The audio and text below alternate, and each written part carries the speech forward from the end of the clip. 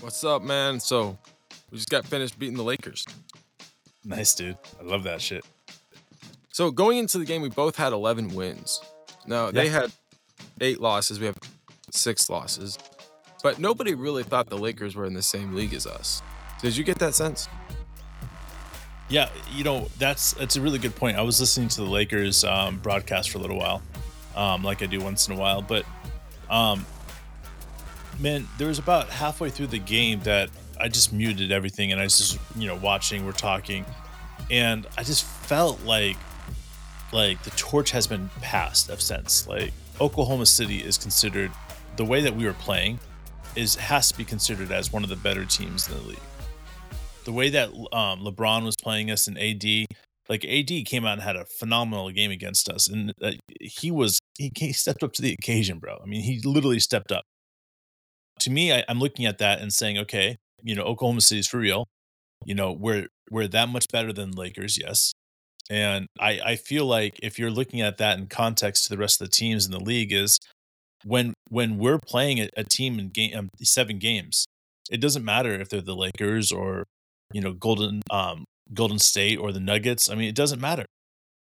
Like, we're going to put everybody on alert, and it's going to cause issues because if they can't come and play 7 good games, they're done.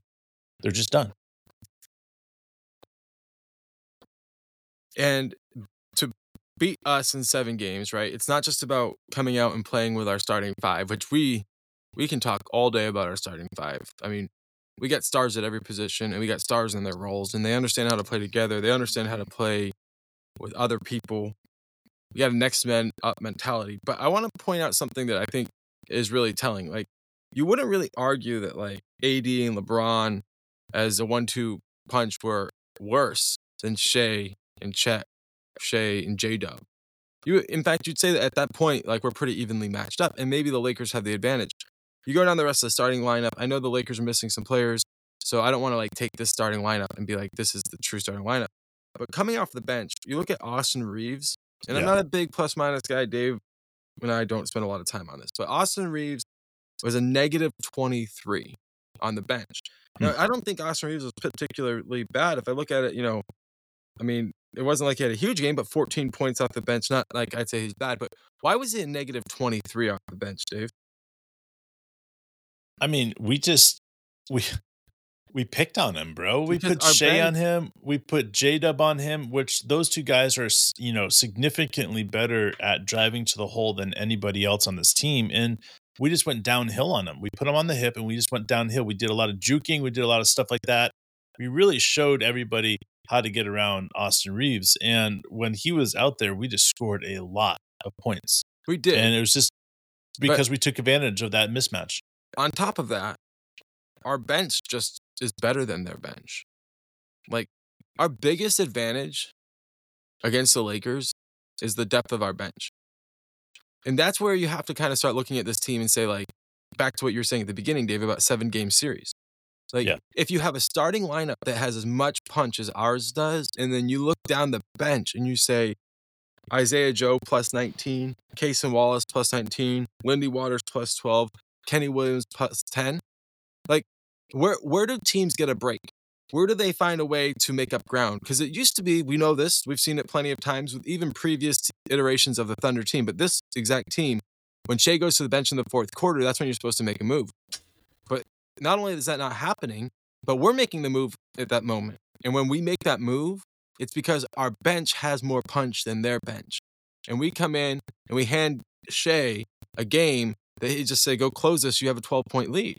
Sure. You have a 15-point lead. If we can do that to Shea, what will our record be if we do that, like, just per game that we do that? If we hand him a 12 to 15-point lead over 10 games, how many games do you think we win? All of them. All right. That's how I feel, too. And that's why I look at it like the major progression in this season isn't in the top end, although a lot of people want to focus on Chet and J-Dub and their step forward, but it's really on how much that bench is filled out, because that's going to give us more opportunity.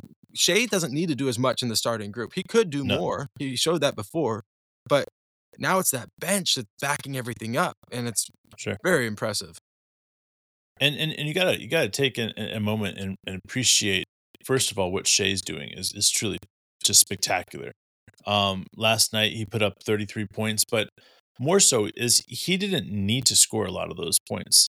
Like, let's just be honest. Like, listen to what I'm saying. Is Shea dominated in such a different way last night that he didn't need to score those points. He could have had 46 last night, easy. But instead, he passed the ball to J Dub when he was open. He passed the ball to Josh when he was open, cutting. He found Aaron Wiggins cutting. He found Case and Wallace open for a three. Like, he was passing and distributing the ball all night to different guys, not just to one. Like, you know how when we watch, in America here, the NFL, football where the guys are throwing the ball, they have like certain connections with the quarterback and wide receiver, right? Or the quarterback and tight end. And you see that connection over and over and over again. Well, when you have a good quarterback like Dan Marino that was able to spread the ball out in the entire field. It didn't matter who the mismatch was on defense or whatever. He still spread the ball around. That's what Shea did. He spread the ball around. He recognized that Isaiah Joe wasn't having a hot night last night in three-pointers, so he got the ball to other guys like Case and Wallace and cutting Aaron Wiggins. And these guys and the way that they played is spectacular. But you got to that fourth quarter, and we saw again why Coach D is one of the greatest coaches in the league right now. Is because he was able to take that fourth quarter in that minutes that Shea was sitting, and he's able to open that gap more. And the reason he was able to do that is because of the way that he had J-Dub cutting to the hole. He had Chet out there setting screens. He had a shooting Isaiah Joe. He had Case and Wallace. And then when he pulled out Chet for a little while, he went straight small guys. Kenny Hustle, Case and Wallace, Lou Dort. It was J-Dub out there. He had 5 guards. And he just went sprint. And that's when everything just stopped. It was just like, what the hell just happened? Because you can say at any other moment the game was over, but that was the moment that nothing was happening for the Lakers. And Oklahoma City was just taking our guards and saying, our guards on the floor, 1 through 5, are better than your guards on the floor, 1 through 3, because they had a power forward and center out there. And we just kept on going. And we had to get Devin Ham to put out another guard out there to try to combat that. And it just, dude, it was magical. And I kept on saying the entire night, oh, there's another play by Aaron Wiggins. Like, it's astonishing to me that I'm looking at the stats and Aaron Wiggins only had 13 minutes last night. Yet I felt like he was on the court at all times. It was crazy. He just makes the right play so much of the time. And that kind of goes back to what like you're saying about Coach Dagnall. I think he's personally responsible for so much of the improvement we've seen. And there's reasons why I give him credit, mostly because the previous team's lack of development down the bench and the stars developed. But, what happened, when you need to get down to your 11th or 12th guy. And that's what I saw with Lindy Waters and Aaron Wiggins. Like, some people would argue that those guys are not in, well, maybe Wiggins isn't our top 10. Waters probably isn't. But when it comes down to it, Coach has made sure that each player understands how to be more than just a shooter. Like Isaiah Joe, drawing charges. We see Jay Will out there. Like, obviously, he was known for being the best charge taker in the league, but then he comes out now. He's one of the better passing big men in the league. He's dominating. He had a great shot last year, and now he understands how to utilize ball fakes and shifting defense and the threat of that shot to the team's advantage. But you go to Shea. Like, Shea has so much improvement this year, Dave. But he's obviously improved in scoring because of his efficiency. I think is improved in a lot of ways. Maybe that'll take some time to prove out. I'm not sure where it is this year versus previous years, but I see a more efficient scorer with my eyes. But his passing has improved more than anything.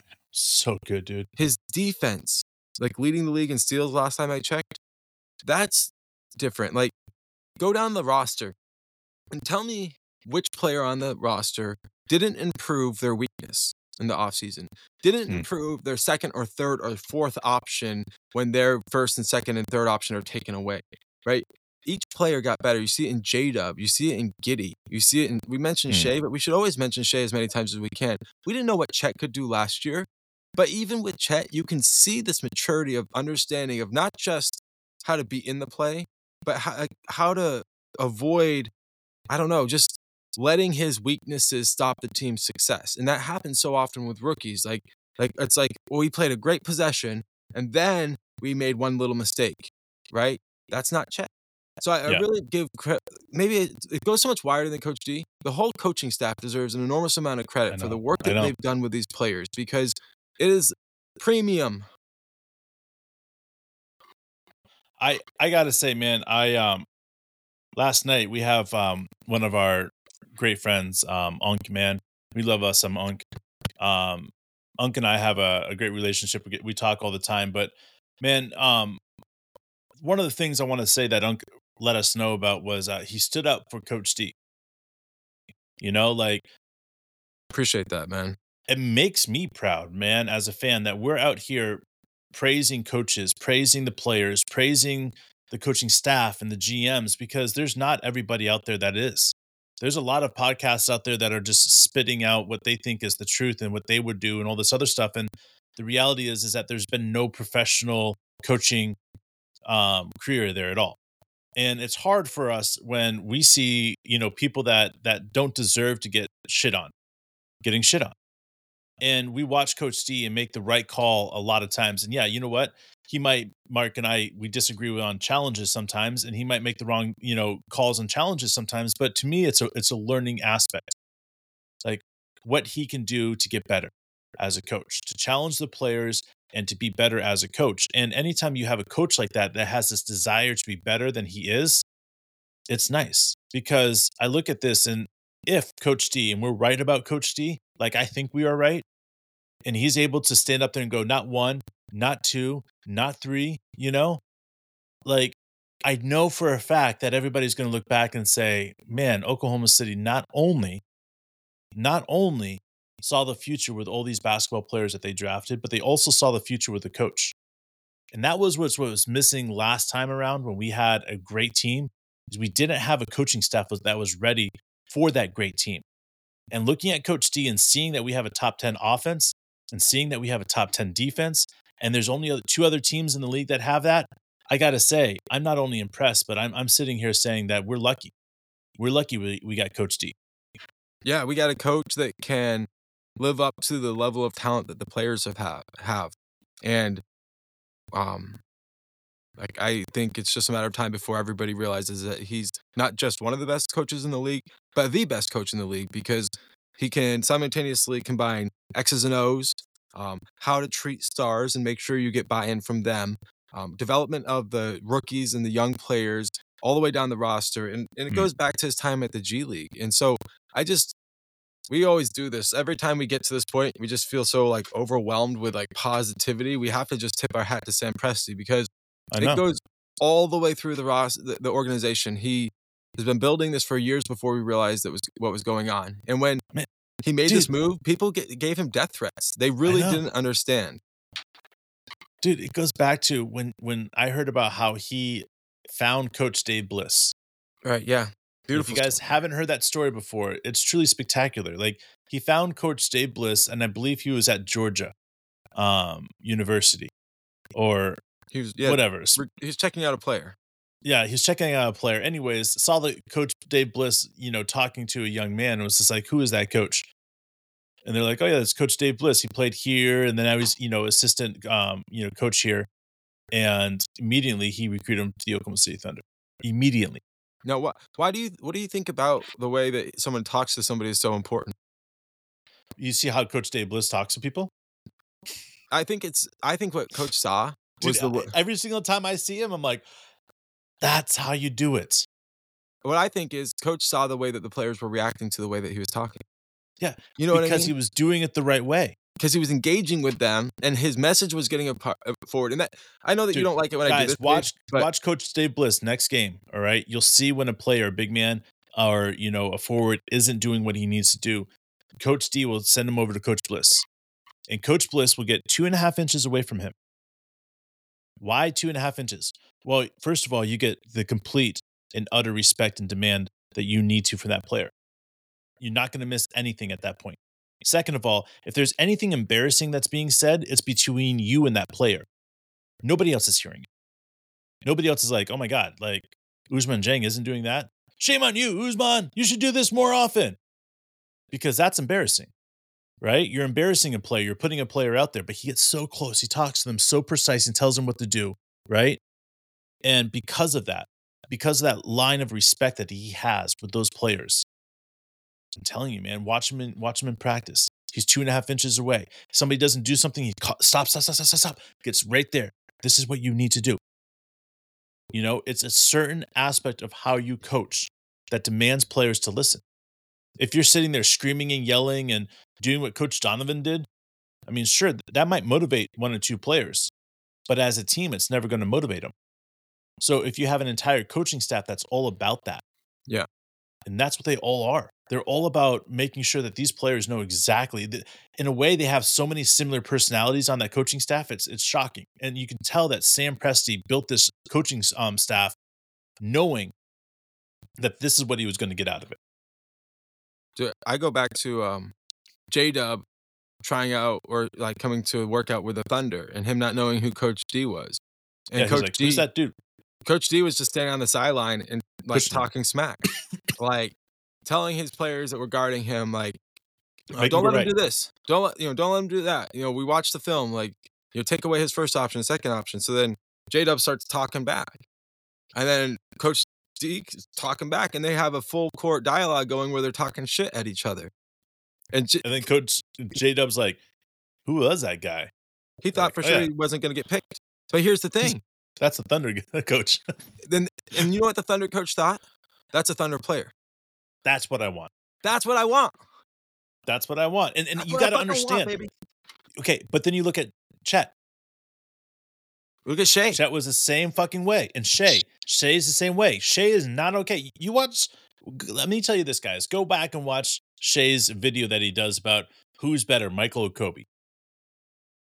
And tell me that he's not talking to a couple 14-year-old kids right there. But if he was talking to adults, dude, I swear to God, he would have boxing gloves on. That's how passionate he is about the game. And you can't fuck that shit up. You can't fake it up. And when you have a guy out there that's talking shit to Coach D with J-Dub, and it's like, fuck that. You say I can't go hard left, I'll show you hard left. Boom. Motherfucking facial. Who the fuck are you? You're a fucking nobody. That's what you want. I'm sorry. This is professional basketball. This you don't back down from that. Yeah, this is not like, let's not tag football, man. This is not two-hand touch. This is fucking professional. And if we have a guy that's out there in J-Dub last night, man, when he was taking over, and he took over for 5 minutes of the game, and it was astonishing. And he's talking shit, he's in people's faces, like, come on. When he puts it together and learns how to do that for 30 minutes straight, there's no way that dude doesn't average 30 points a game, 27 points a game. Who the No fuck's gonna way. stop him? You know, Like, no one's going to be able to stop him. 21-7 and Chet 5. puts it together. What do you got? I'm serious when I say this, guys. We could have 3 players on this team that if a player gets injured, that could step up and average 30 players. If a player gets traded, that could step up and have 30 points a game. We could have 3 of those guys. Chet, J-Dub, and Shea. I mean, it's a future of the NBA, guys. You can say whatever you want about it, but these 3 guys in Oklahoma City Thunder jerseys are going to bring Oklahoma City Thunder to everybody's TV all around the world. And that's as simple as that. When everybody is said and done, it's not about this podcast. Fuck this podcast, bro. Fuck this podcast. It's about the Oklahoma City Thunder. And it's their time, bro. Nobody can say it's not, because it's been designed properly. It's like a company, dude. It's ready for being thrown to the world. And what we just saw with Josh Giddey and how it's supposed to mess us up and fuck with us, we just made that shit our bitch. Dude, there's a lot going on, and I think it's going to push the team to unite in a deeper way. And they go on the road, they're going to recognize that they are the only ones who have each other's backs. And it's going to create more of a brotherhood than we could ever have imagined before. So, you know, we appreciate you guys came together. We came together in the hardest of times, because it's not hard. It's not easy to stand together with somebody that's being accused of some fucked up shit. When I said we made that shit our bitch, we made that shit our bitch because we came together as a team. Yeah, we We believed in we the came truth. above that, The and we truth show is what we can do. important, and as the truth gets found out, like, that'll we'll let that worry about itself, and that's what you see with these guys. They believe and they trust their brother, and we'll see how this goes, but That's it. we know that we'll be here for it no matter what because, yeah, we look at it like we're just a barnacle on the side of the Thunder. We're hoping that we can just watch them be successful and watch it with you and That's it. be the biggest fans of what they're doing because this is special. We believe in it from the very, very, very, very base of it, all the way up to the biggest vision of this, Dave. And I love doing it every day with you, bro. Hell yeah, dude. Would have imagined that this would be any other amazing any other thing that we could have ever done as amazing as this, because the reality is that a passion that we had as children, we're able to put here into good use because, you know, we're fucking mad Oklahoma City Thunder fans, and we get to talk to hundreds of you every single day telling you guys about what we love. We love you. Don't forget that.